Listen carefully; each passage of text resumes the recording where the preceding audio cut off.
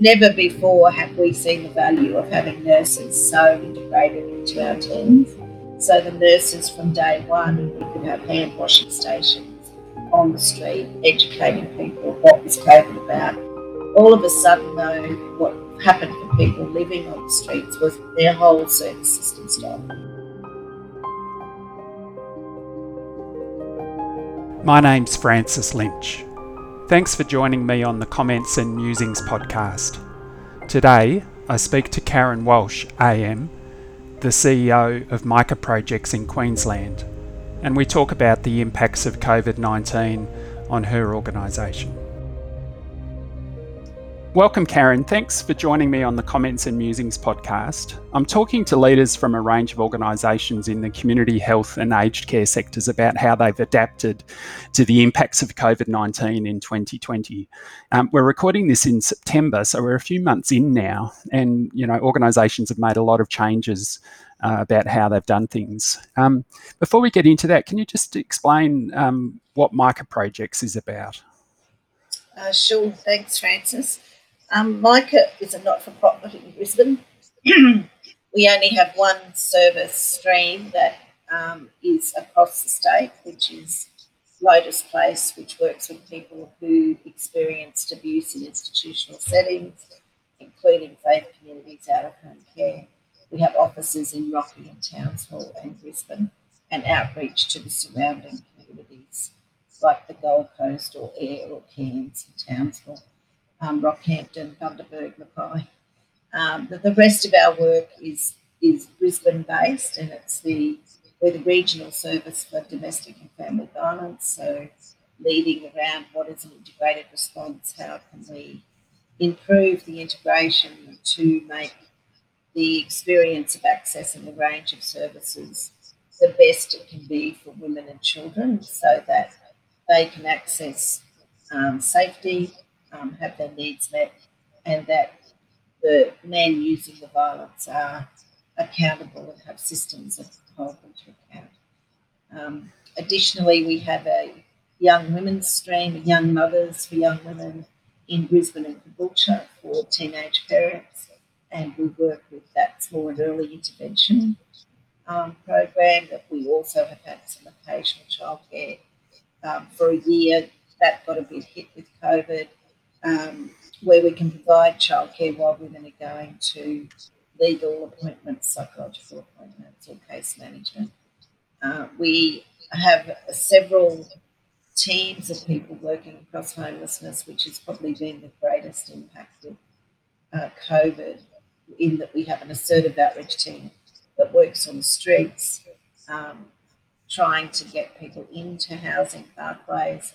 We have a community hub where people come for appointments or by phone for either preventing homelessness from occurring or needing assistance, and it's often families, single women, not as many rough sleepers, but some rough sleepers do not want to disclose where they're sleeping, and they come to a hub. We have a families team that's dedicated to working with homeless families or preventing and helping homeless families sustain their tenancy.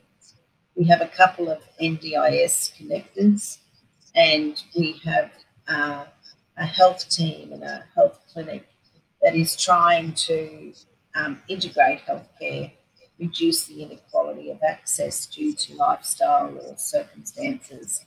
And we have one with the Royal and one with the PA, which are our two main hospitals. They're slightly different in their design, but we're also trying to maximise MBS billing through doctors, GPs being in the mix. And we are the support provider for Brisbane Common Ground, partnering with Common Ground Queensland, the tenancy manager, which provides supportive housing to 146 people. And we have a small program left that is, the old hack with NDIS after NDIS transition, which is a community connections, trying to get people connected in the community to activities, as well as some in-home help, but we don't have much money for the in-home help. and we have a social enterprise that is comprised of 2 cafes. So it's quite a broad range, and it sort of touches a range of different types of service delivery, and some more health, some housing, family violence, social enterprise, housing and accommodation. So how has that been for you as an organisation in terms of actually adapting what you've needed to do to respond to COVID-19? Has it been sort of being able to do it as one, or has it just been a whole series of separate projects? No, it's been really interesting for us because it has really enabled integration, and the fact that we've been able to do that, with the exception, I'd say, of our early intervention services, which obviously are more focused on. They've done some great work with FaceTime and Facebook and keeping in touch on phone. Importantly, they were able to keep open the antenatal clinic because it wasn't in a hospital. So young women's anxiety around antenatal care, people could still come. They just have a COVID safe plan. And, I think that was a really important thing, that people didn't have to not have antenatal care or have it only through Skype. So for the early intervention services and the family support, it was very much phone, FaceTime, but also dropping things off at people's houses if they needed it, like formula. People were struggling with the same things that mainstream community were, but they didn't have the resources to go and fight for the formula in the shopping centre. So our workers went and did it, and so it was interesting, just that sustaining contact with people. It was really important, and as soon as people could gather again, they really wanted to, because of the social isolation. But with homelessness, I mean, as you know, Francis, homelessness is just such a mixed mash of all our social service systems, in some ways failing or not being coordinated. And the vulnerability of people is incredibly high. So their ability to navigate systems is very compromised. But during COVID, of course, the systems closed down. So we really had to work out ways that we could take services to people. And, we did have some new partnerships, like Chaplain Watch was an organisation that works 4 nights a week with the clubs, providing a safe place if people are intoxicated. Not homeless people, just mainstream community. So they're a funded service. They didn't have they couldn't do their job, so they just came and worked with us for those 3 months, which was great. It doubled our capacity.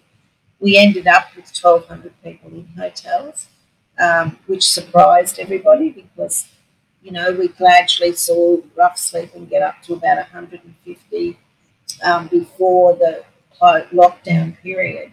But then so many people were couch surfing and were asked to leave because of the restrictions in households. So it made couch surfing visible. But what we saw was just such incredible amounts of unmet need, mental health, drug and alcohol abuse. But we also saw amazing resilience. Like it probably was 150 people of the 1,000 who took up a lot of time and effort, but the others, people were so grateful, for the income they had. They could actually live in a hotel room and get some food, and, not all of them had kitchenettes, but people could still work out a way to have food. They had the money that enabled them to do that. They didn't have to rely on free charitable food, and people actually enjoyed that. People had money to get their medications if we could support them with how to. But there are a lot of people who were incredibly disoriented, like they had lost contact with their services, lost contact. Some people left their family homes because they were worried they were going to not cope or be violent, and some people were resistant with their medication because they weren't in touch with their normal health practitioner who would be supporting them do that. I suppose never before have we seen the value of having nurses so integrated into our teams. So the nurses from day one, we could have hand washing stations on the street, educating people what was COVID about, All of a sudden, though, what happened for people living on the streets was their whole service system stopped. Food, washing. So we were the only outreach service that we didn't normally provide those things. So Yeah. and we got our social enterprise to do sandwiches and small, microwavable meals for a few weeks until some of that got sorted out. And that was pretty amazing. When people could be useful, they felt a great sense of pride and would put extra energy and effort into making a difference. But at the same time, we had to manage making sure our staff were safe, making sure no one felt they were in a compromising position, giving people choices about whether their role was okay for them, depending on their living situation. Some people were anxious about, they might have had a partner with an immunity issue or an aged parent that they were looking after. So I think that, you are constantly problem solving and giving people choices, and people needed to make their own decisions about some of these things. But COVID did give us an environment where we could just say, yes, that can happen, because our service agreements were anything you need to do to make it work and work. You're not penalising staff if they have to have additional time off. Need to be very firm about not coming to work if you're sick, making sure people had good time off. And I mean, Brisbane and Queensland hasn't had, the second wave that Victoria is finishing or is still experiencing. So, you've gone through that first period of adjustment. Is it still really impacting your decision making now in terms of, the prospects? Yes. I think fear of community transmission is very real. And the messaging, if you're feeling sick, get tested, and then constantly, as there's a case rising, it's, well, these are places this person went to. Did you go to those places? Do you know people in those suburbs? Like our staff live across Brisbane. So you're constantly monitoring and paying attention to it. People are, very cooperative around PPEs, and we do have the luxury of still coming to work compared to Melbourne. So that means that you can do some things face to face. It doesn't all have to be over the internet. And we're still providing face to face services. So I think for us, the issue is really a community wave. What does this mean if people are homeless again? What's the strategy we've got for long-term housing? How quickly is that going to come into play? And I think every issue like child protection, domestic violence, making sure women weren't located in a hotel near a respondent who had a DV order, because we were the service, because we had these streams of service, we could actually provide that. We could make sure that we had different people in different places and were looking at their safety. I mean, we had 42 hotels at one time.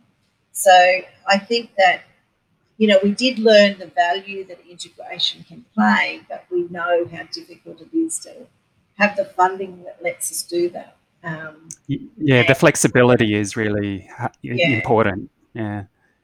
And I think more than ever, we saw our community service system have to be a community service system, because the government services were in a bit like hospitals really did not want anyone going there who didn't need to be there.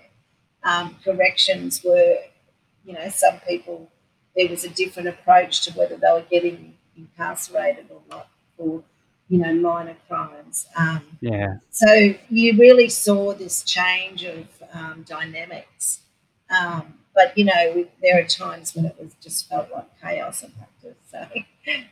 So just managing that feeling even is, and just,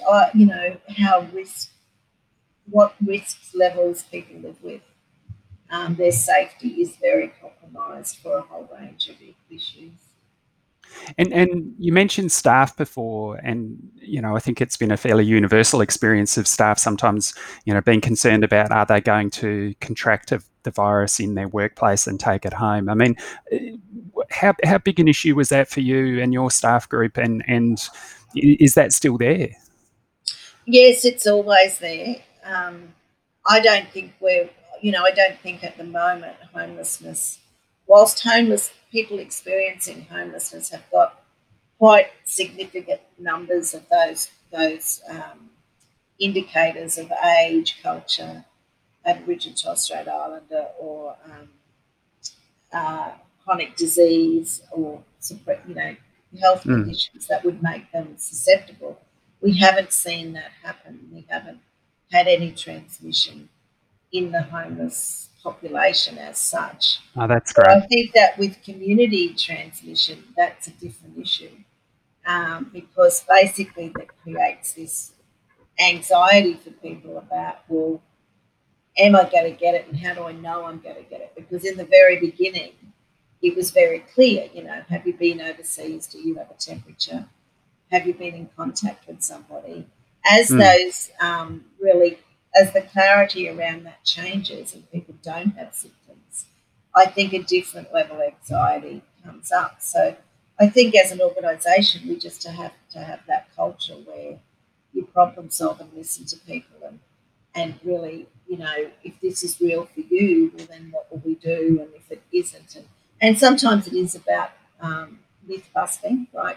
There's a lot of myths about some things as well, like what's a hotspot, there's a whole new language that we've all got to learn. Exactly. And I think it's just tragic for people that are in circumstances of, giving birth to children that are removed, losing their children during this time to child protection, not being able to have contact, not being able to access the services, all things that are real prior to this environment. But this makes it a little bit harder because you're dealing with so many other unknown factors. And it sort of magnifies the impact for a lot of people. Yes, and I think it's really important for us that we keep things going that are hopeful, and that we keep, that if there's events that we're going to be organised, is there a way those events can happen on Zoom, and how can we get people to use their phone, or how can we have small gatherings but multiple numbers of them? Particularly around anyone who's been advocating for change, that we just don't drop that off.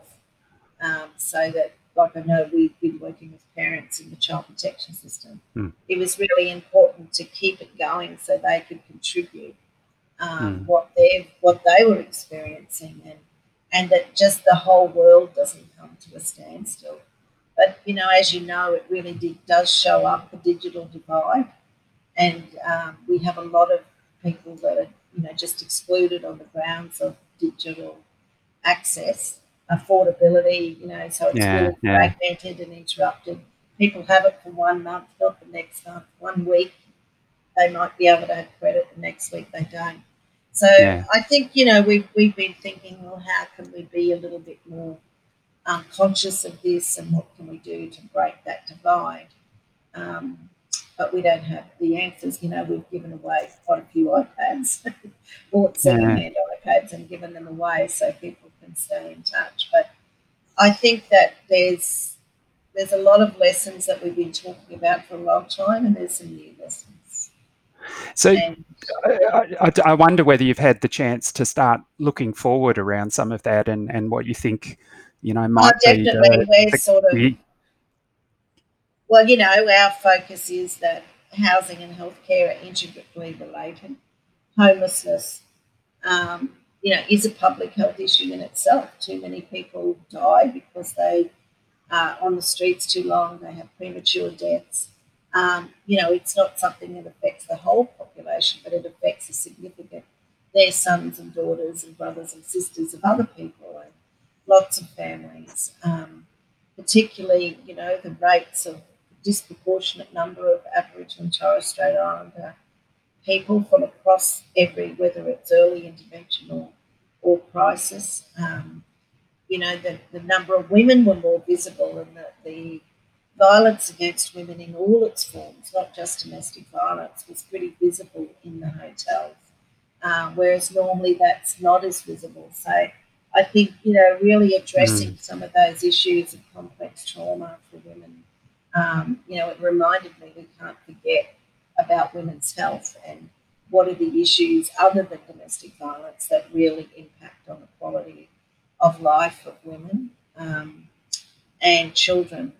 So I think that, there's lots of things that we are thinking about for the future, like including keeping some of the digital stuff alive.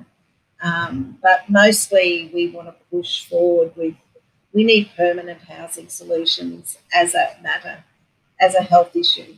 Yeah. And we need governments to actually look at this issue of integration of our responses. And it doesn't mean that government controls it all and everybody does everything the same. It means that we've got much easier ways to be flexible and allow each other in and out of service delivery. But we've got to take treatment to people. We can't have a health system that has the poor relying on access to services through hospitals. They really need assertive outreach to them. We know the cost benefit of that. We need treatment. We don't just need to be in the position of psychosocial support. We actually need some NGOs to be funded to have the professionals that can deliver treatment and not just have everybody on this referral pathway. Because some people are just so stuck in being referred on to everybody all the time when it's like that's the job done, is you've made a referral. Yeah. And I think we've got to be very mindful that these systems don't work, that we need to take services to people rather than say people are service resistant or non-compliant. So I think the role of outreach, like we are primarily an outreach service, and I think, during COVID we realised, wow, it's so important being an outreach service, and what would we do if we weren't? It was sort of like so many of the systems we have in place needed to certainly be reviewed, and everyone needed training on infection control and all those things. But I think, we've really got to look at a more holistic way of supporting people who have multiple needs and are very vulnerable. And also just supporting people who just need a little bit of support. Like so many people we met were literally homeless because of COVID. They had lost their job. They weren't on JobSeeker. But with a little bit of support and a little bit of navigation, once they got their income, once they had the ability to problem solve themselves, they were fine. They didn't need to be supported and letting them know that this is where you can go for, psychological health care, getting people to use their GP practice, and people were really grateful for those tips, but they don't need ongoing support. So we just need to be mindful that it's not one size fits all, which sometimes I think scares people because they don't think it's going to cost too much money, but it's costing a lot of money anyway. It's either costing law and order or corrections or someone, it's costing money. That's right. It's just not reflected in the way that decisions are made a lot of the time. So it's not servicing people and society the best way that could be. Yeah. Look, I can. It's been really helpful to get an insight into what you've been doing at MICA over these last few months. My knowledge and experience of your services up there in Brisbane are that, your experience of those last 3 months and the value of being on the ground and being able to provide integrated services, whether it's bringing the nurses in or still being able to, support people face to face when a lot of services weren't able to do that. I think, it sounds as though that experience has really been able to reflect in a great way of being able to support people during this time. I really hope that, those lessons are noticed, and that there's an opportunity, for continuing, that sort of integration as we move forward. So, look, thank you, Karen, so much for being able to tell us a little bit about that experience. Thanks. Thanks, Francis.